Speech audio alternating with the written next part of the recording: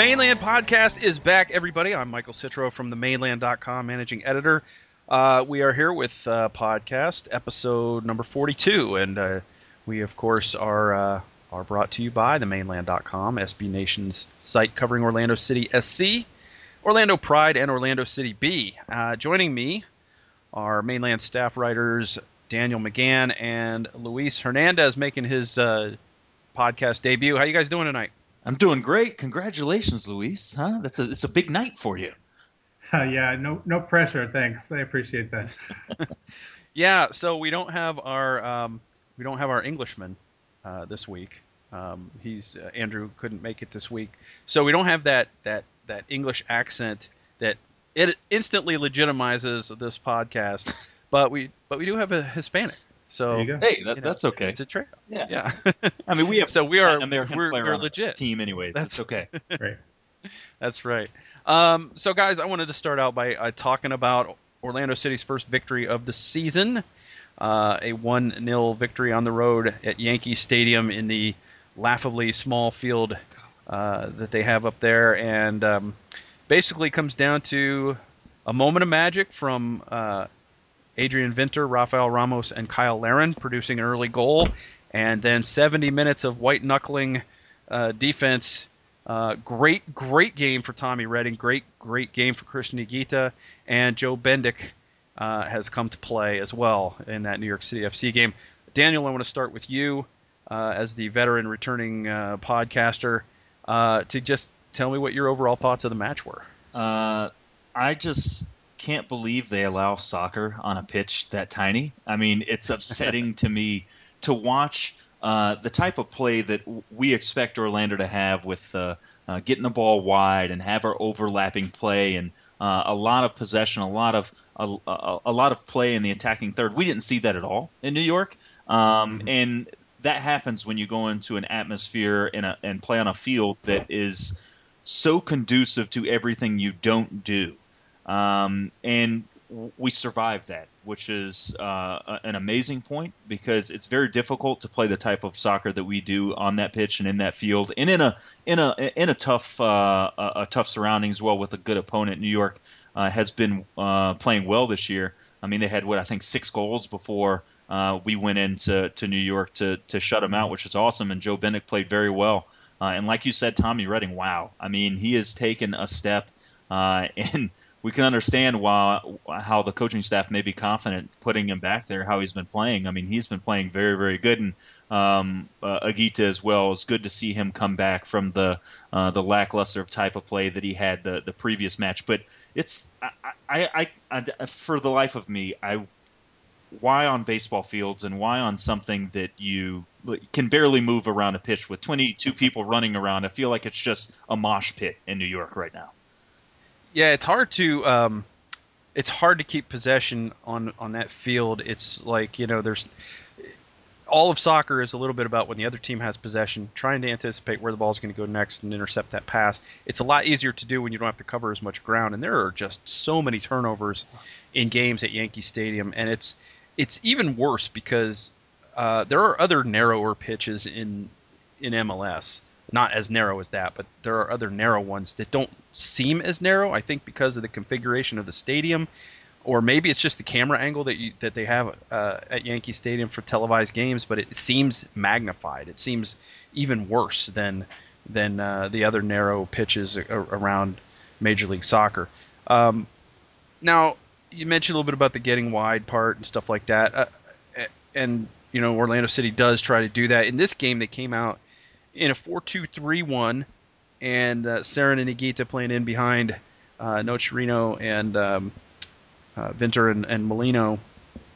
Rivas got his first taste of action. He came on for Nocerino, and Larin left a little early with an illness and was replaced by Pedro Ribeiro. Your favorite striker, Daniel. I love him so much. Oh my gosh! Didn't he look fast out there?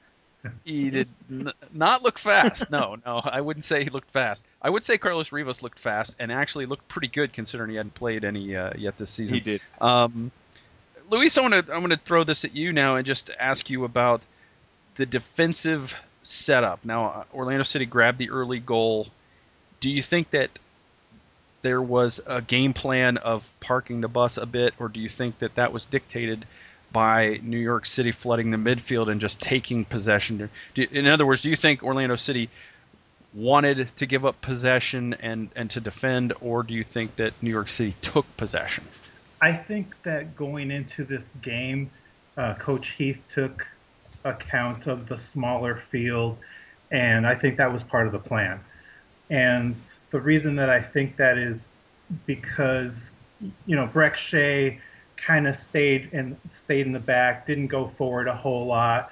I think that some of the questions that we had with our back line, I think the narrower pitch kind of hid some of that. I think that our formation kind of tried to clog the midfield a little bit to kind of have some congestion there so they couldn't get runs at our line.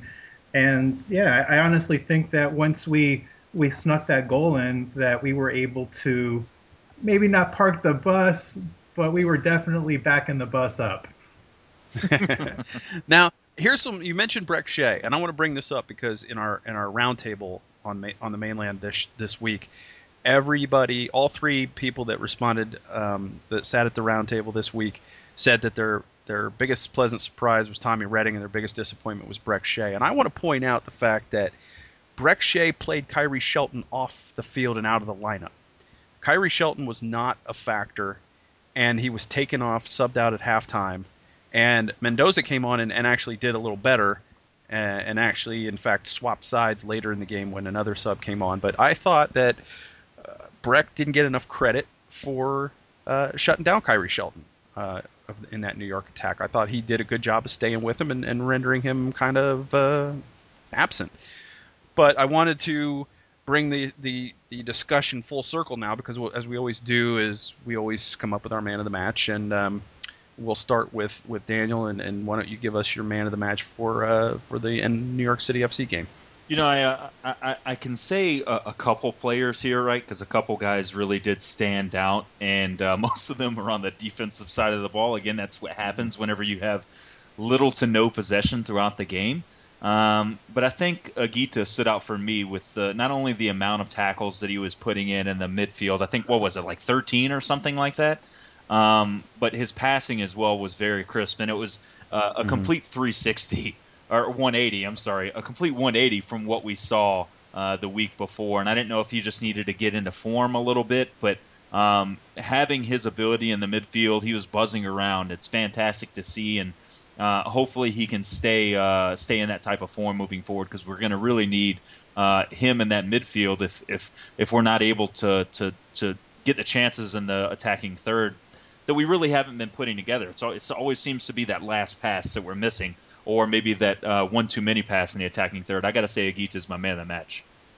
Yeah, it's interesting. I wonder how much of it had to do with going back to a 4-2-3-1 like they played last year. It'd be interesting to note, because the week before they played more of a 4-3-3 in the attack, 4-3-2-1 looking defensive setup, and he didn't look very good. And it was his first match of the season. So maybe there was some rust that needed to be kicked off, and maybe it was a formation thing, but he definitely played very, very well against New York City. Luis, your man of the match. My man of the match for me is Joe Bendick. I think that he has had some criticisms going into the season, trying to replace Tally Hall, and he didn't necessarily do anything at home to impress the supporters.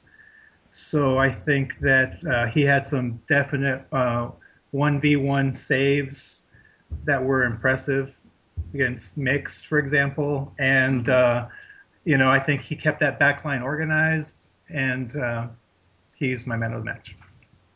Yeah, he had some issues early in the game with his footing, which he had some adventures back there, and I was really worried every time there was a back pass. But he got that sorted out. He really made some tremendous saves. And Mix Diskerud, say what you want, and he was called this week one of the more overrated players in MLS by I don't think so. An anonymous group of players that were polled. but he doesn't play like he plays against Orlando City against other teams because he really plays well against Orlando City. And he'll be seeing Bendick in his sleep because Bendick robbed him a couple of times and made some huge saves. So good point by you, Luis. My man of the match is going to be Tommy Redding, who rendered David Villa pretty much silent on the game. I mean, most of the danger came from Mix and Mendoza and a couple of the other guys. I think McNamara may have had a good chance.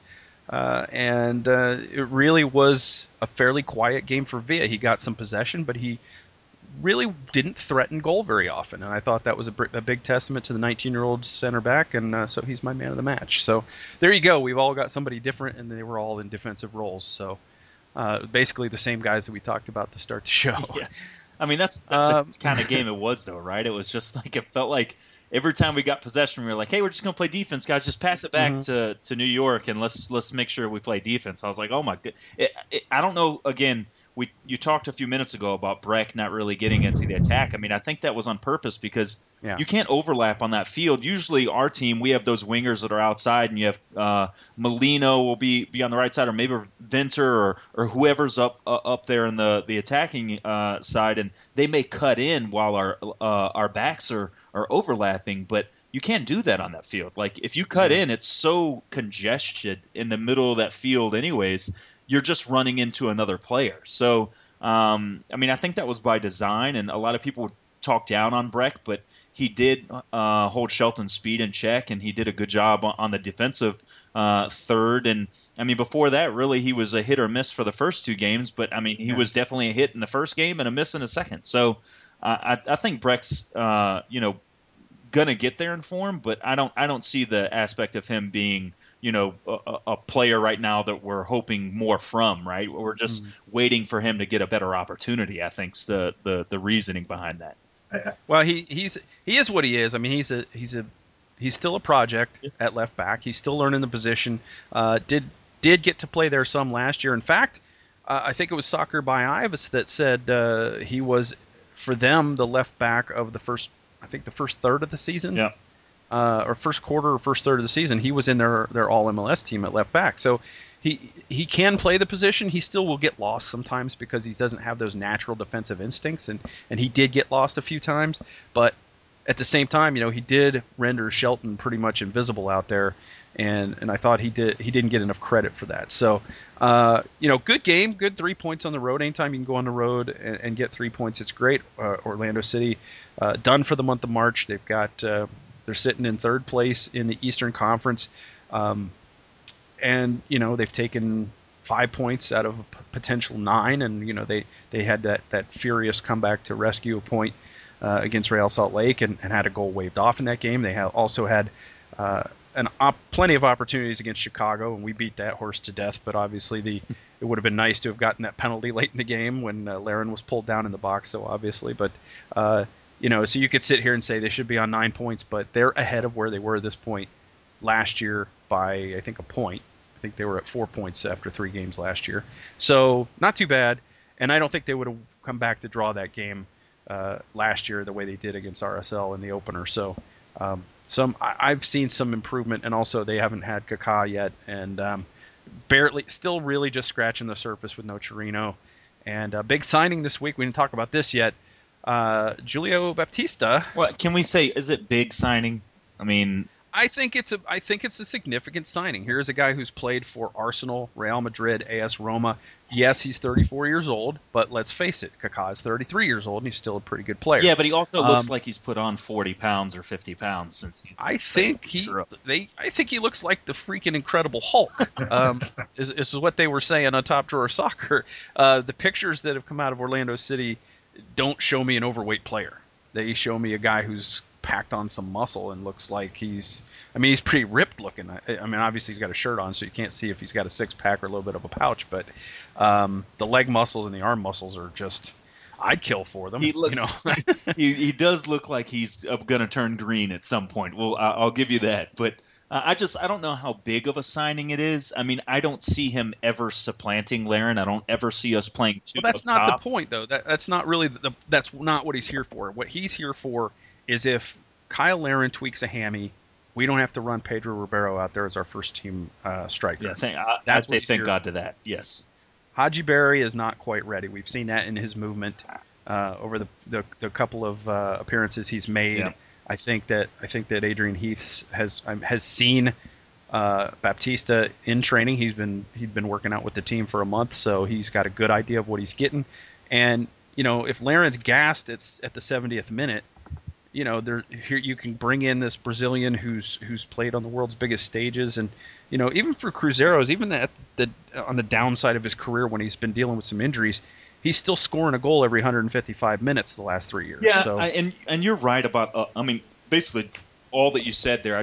I don't want the supporters to look like this guy's going to come in and score a ton of goals for us. But if you're looking at it from the point to where he's a guy in the 75th minute or 70th minute, or if we need to play him for 60 because Kyle's on international or whatever's going on, that is the type of depth that we didn't have last year, right? I mean, it wasn't Martin Patterson was supposed to be that kind of guy, right?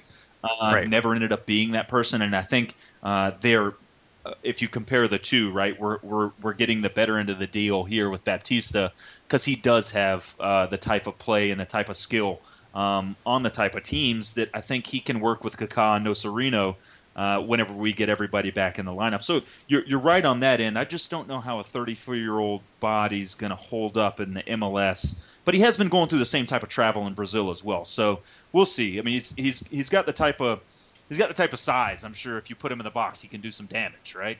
Yeah, and he's a good free kick taker as well. Luis, I want to talk to you a little bit about the depth of this squad compared to last year. This year, there's a veteran striker to back up Laren. There are serious backups and serious depth players all over the midfield. It looks like you've got 4 very solid center backs. It looks like you've got a solid backup for both of your fullbacks. This team seems to have addressed those depth issues that hurt it last year, hasn't it? Absolutely. I think that right away with the establishment of OCB, it was they needed that depth, and they going in. They thought we've dropped points last season because of depth. They took off all the FIFA windows so they have to play more during the middle of the week at the end of the season, but they wanted to make sure that they had all their players, when they needed them for key matches. They don't want to drop any points early.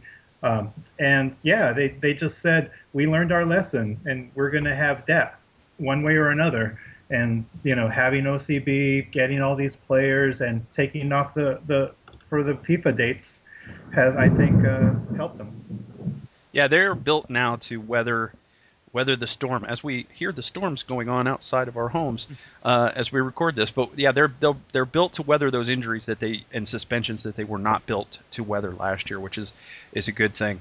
You mentioned international play. Now, right now, Orlando City, as I said, is done for March. They play April 3rd against the defending Cup champion at Portland Timbers. Kyle Laren is away with Team Canada for a couple of games against Mexico. Kevin Molino has been called up by Trinidad and Tobago to play against St. Kitts and the Grenadines or St. Vincent and the Grenadines. I'm getting my islands mixed up. And, of course, Darwin Sarin has returned to play for El Salvador. So, it'll be interesting to make sure if we just get those guys back without any injuries, it'll be awesome. I think Kevin Molino was certainly missed by Trinidad and Tobago last year.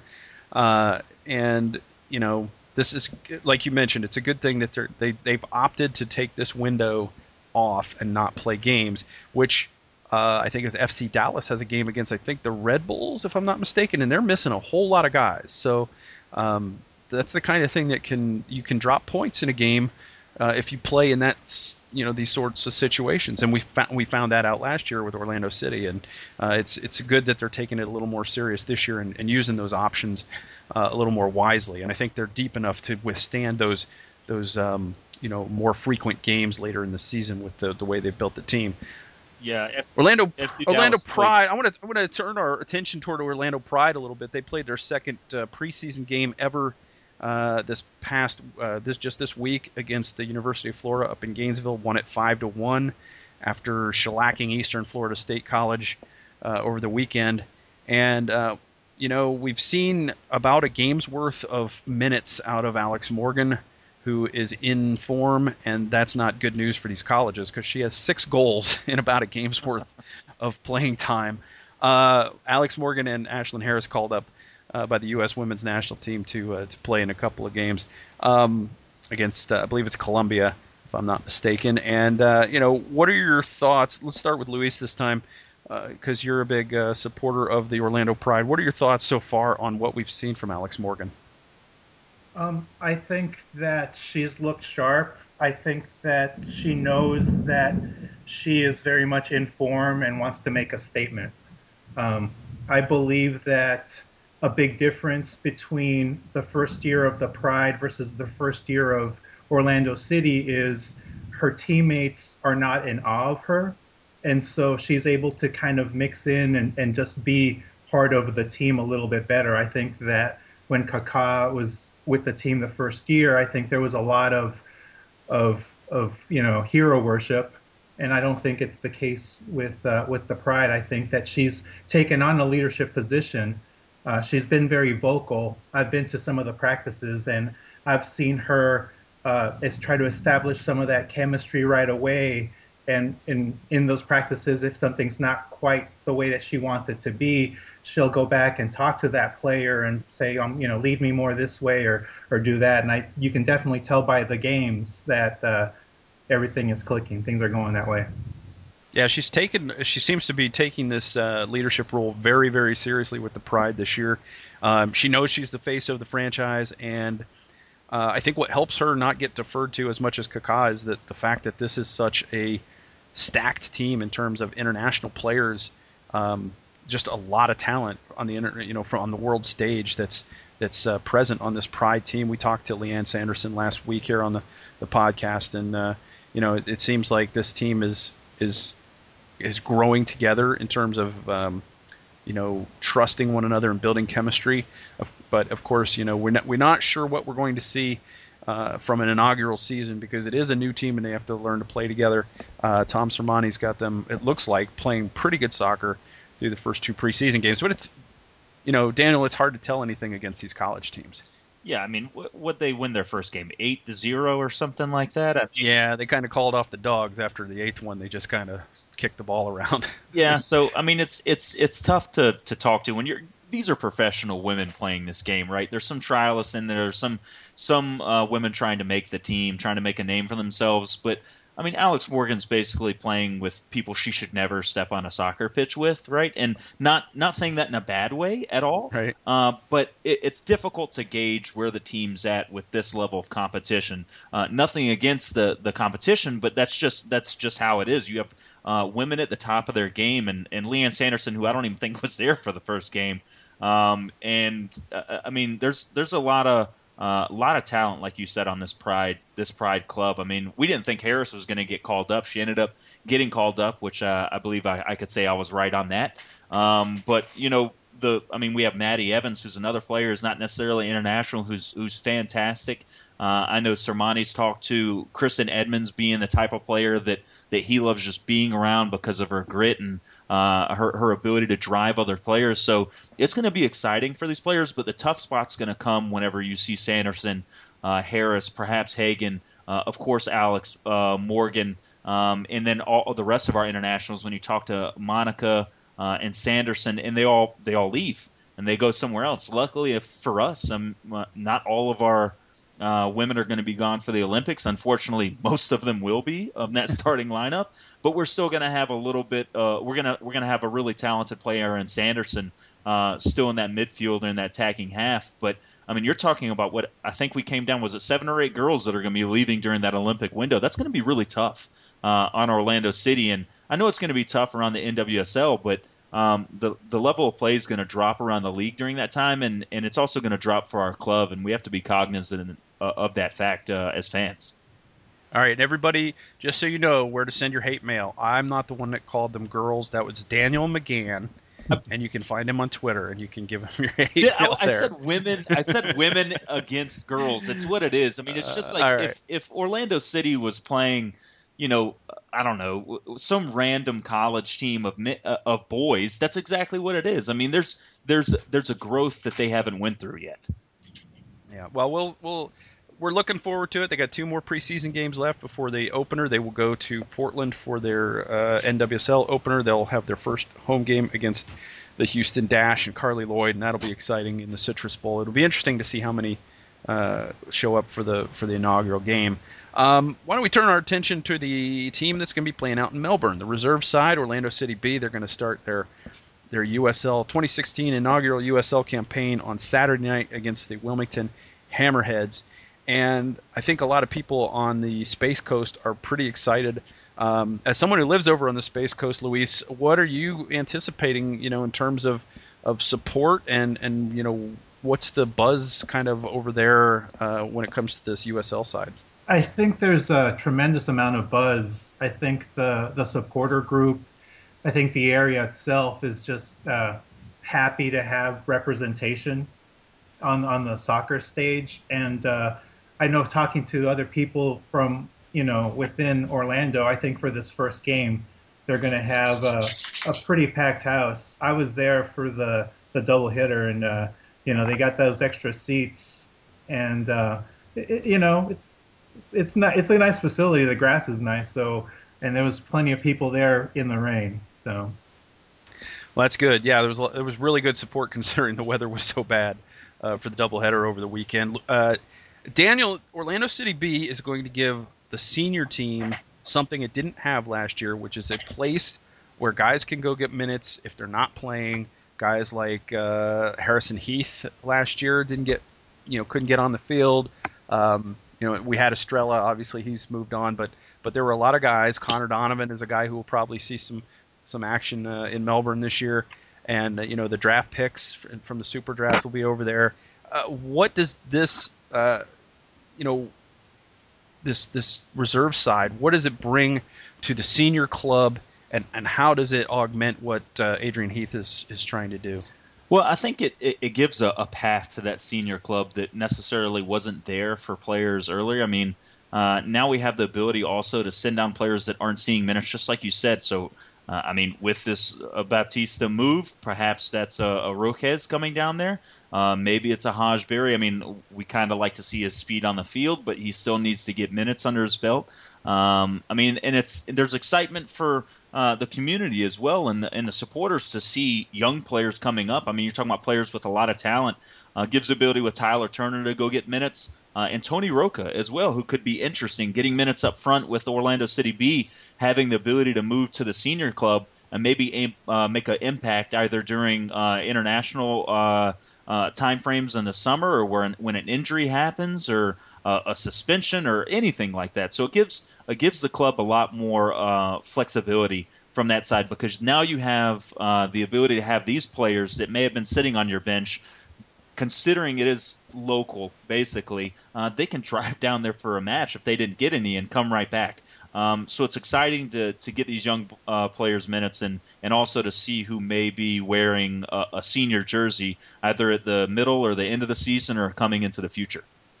Yeah, it's an exciting mix over there. You've got a 17-year-old homegrown player over there, Pierre Da Silva, an attacking player, a very, very talented player that they are very high on, and you've got, in the same time, you've got a guy in his 30s, Lewis Neal, with a lot of MLS experience. So a good mix for Anthony Pillis and his side over there. The reserves are going to be playing in the USL. Orlando City B, one of 29 teams in the USL.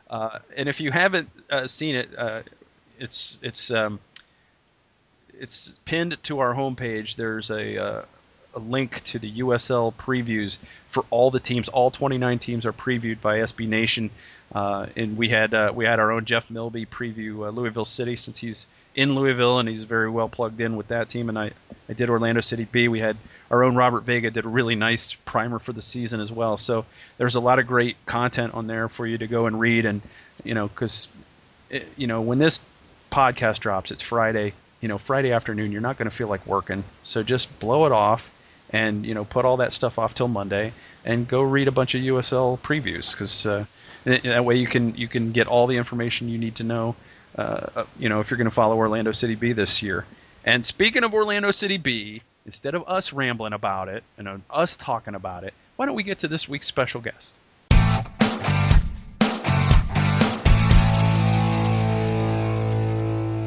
Okay, joining us this week on the Mainland Podcast, we're very excited to have from Orlando City B, midfielder Tony Rocha. Tony, how are you tonight? I'm doing well, thank you. You know, we're very excited about the USL opener for the new club, Orlando City B, and you know, obviously, the first thing I wanted to ask you is because you got so much playing time with the senior team in the preseason, was you know, what it was like for you to get on the field with guys like Kevin Molino and Kaká and Kyle Larin and those guys. What was your experience like in preseason playing with those guys? I mean, it was an awesome experience. I think being able to play next to those guys that you mentioned is a blessing, and it makes the game a lot easier being able to play with players like that are very knowledgeable about the game and the team that they played with, and yeah, I mean, it's just an awesome experience. Tony, how confident are you feeling going into this first game after the successful preseason you've had? I'm pretty confident. It's an exciting time right now for Orlando City B, with the first game right around the corner and the preseason that not only me but the Orlando City B has had. Being able to train with the first team and just gaining confidence like that and being together for a long period of time, I think the team chemistry is really well, and we're all excited for the first game of the season. You know, Tony, the great thing about Orlando City having its own reserve side this year is that everybody, you know, all the young guys can learn the system that Adrian Heath has put in, and Anthony is going to run that system, you know, over in Melbourne. And how big of a help is that for you, knowing that you got to play a lot with the senior team, but it was the same style of play that you're playing with Orlando City B. How big was that for you? I mean, it was huge because, like you said, Orlando City B is kind of like a development for the first team, and doing things similar to the first team, it's kind of just getting us ready for when the opportunity comes for us to play with the first team. We can hit the ground running, I guess. So what are you guys doing specifically to prepare for the Hammerheads? Or are you guys more focused on tactics just on your side? I think we obviously know one thing's a good team, and it's going to be a tough test, but I think we're more focused on, I guess, what we can bring to the game offensively and also tactically defending their counterattacks or what we think they're going to do come the weekend. You know, Tony, you know, you guys got some opportunities to play on the field over at Titan Soccer Complex and, you know, train over there and that kind of thing. What is, you know, the environment like over there, and how's the playing surface? What can you tell us about the new home of Orlando City B? It was kind of hard to tell when we played against the college team there because of the rain and everything. But I mean, we still had a strong support that came out, and the field was amazing. And we were excited for this weekend and to see how many fans we're going to get and the atmosphere that's going to come with it. Can you talk a little bit about what's it like working with Coach Willis? Sorry, say that again? Oh, I just asked, what's it like working with the coach? Oh, with Ant? Yeah. Yeah, I really like him as a coach. He's a down-to-earth guy. He's very knowledgeable about the game and also a player coach where because he once played, so he knows I guess what we're going through and because he's been there before, so he can relate, and it's easy to play for a coach like that. And he's really passionate about the game, and he also helps us understand a lot of the tactical side of the game that a lot of the young players really need help with. So one of the things I wanted to ask you about, speaking of coaching, is it's that you guys are going to have something that like a lot of USL teams won't have, and that's like an extra coach on the field in Lewis Neal. I mean, he's kind of an Orlando City legend. Scored the first goal with the Lions back in the first game, and has scored some big goals both in the USL and in MLS. And he was, of course, with the MLS side in the inaugural year. What's it like to be on the field with him, and how much of a calming influence is it to be out there with him? He's a great leader on the field. He's a vocal leader, and that helps both offensively and defensively. And he helps keep us concentrated throughout the full 90 minutes. And you can tell that he's been a huge part of the first team's success when he comes down and he's able to lead on the field and off the field. Now, have they had a chance to talk to you about when players from the first team come down, how your role changes with that, or how that'll affect you? Yeah, obviously with being a development team for the first team, we're going to have players come down. But Ant's main concern is that we're all one team. Like, regardless if they're on MLS contract or USL contract, like we both have the same goal to work to win games and to make it to the playoffs. So I don't think them coming down is going to change the team chemistry. Like we're all in the same locker room. We all like eat in the same team room. Like we all feel like we're one team, and regardless if we're on an MLS or USL contract. So I think the club has done a tremendous job to not separate us, I guess, and to make us feel like we're both teams with one goal, and it's winning. You know, we talked a lot about the developmental team, and it kind of goes both ways. I mean, it won't just be, young guys that were drafted by the senior team coming down to play in Melbourne, or guys that aren't getting minutes, with the first team. There's also a chance for you guys to, maybe not this year, but to move up eventually. And that's something maybe that you didn't have as much in Austin, and now you have it here with Orlando City. And Adrian Heath was very complimentary of you as a player in the preseason and what you were able to accomplish. You're still a young guy. What kind of timetable or what goals have you set for getting yourself into Major League Soccer? Yeah, in Austin, there was really no, I guess, we're here in Orlando, we're training with the first, or not with the first team, but like in the same field and the same complex and everything. And it's motivation to want to be on that team as soon as I can. And I guess not really focusing on that, but focusing on the success that we have with the USL team is hopefully going to get noticed by Adrian and the coaching staff and hopefully earn a contract for next season or whenever they think we're ready to play with the MLS team. So you mentioned Coach Heath. Has there been a lot of time spent with him as well, like on the side? He comes down and checks out how things are going down with OCB, or what can you tell us about that?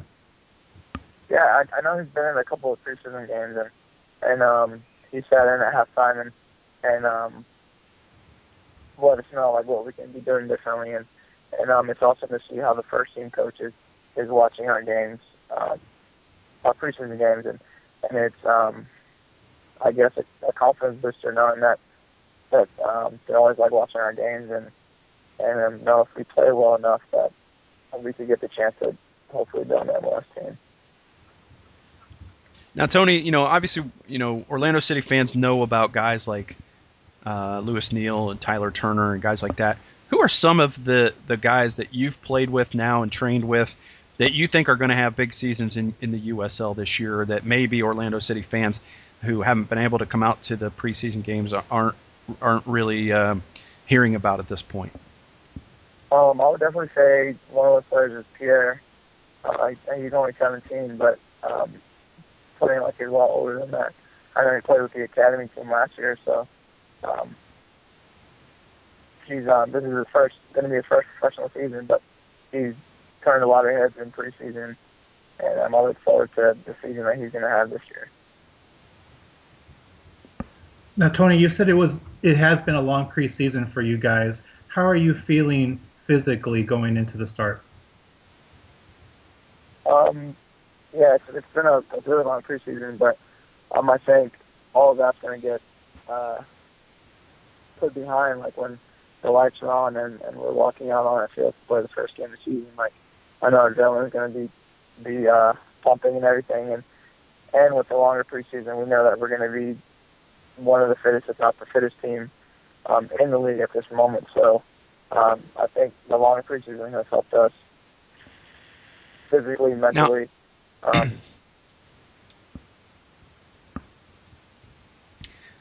Tony, if, as a newcomer to the Orlando City organization, some of the fans haven't seen you yet and that kind of thing. So I wondered if you could just tell people what your strengths as a player are and, like, who do you sort of compare to or who do you try to emulate? I think my strengths are the vision I have on the field, and my passing range, and trying to get as many assists as I can. And as far as who I emulate, I would like to say that I want to play like Kevin Molino, but those are huge shoes to fill. But I mean, that's my goal, or I guess what I'm striving, or who I'm striving to play like.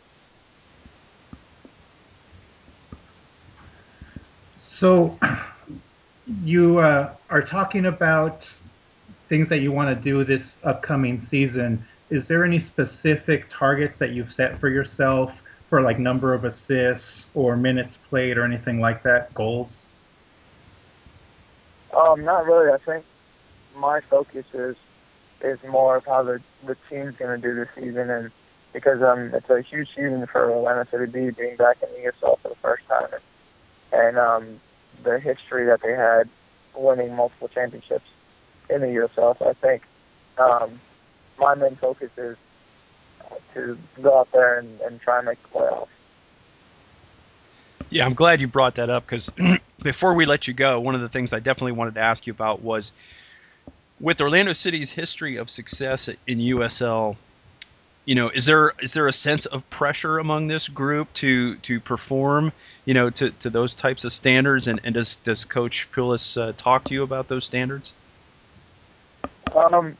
Yeah, we know coming into the team the history that Atlanta City has had in the USL, and I don't think we're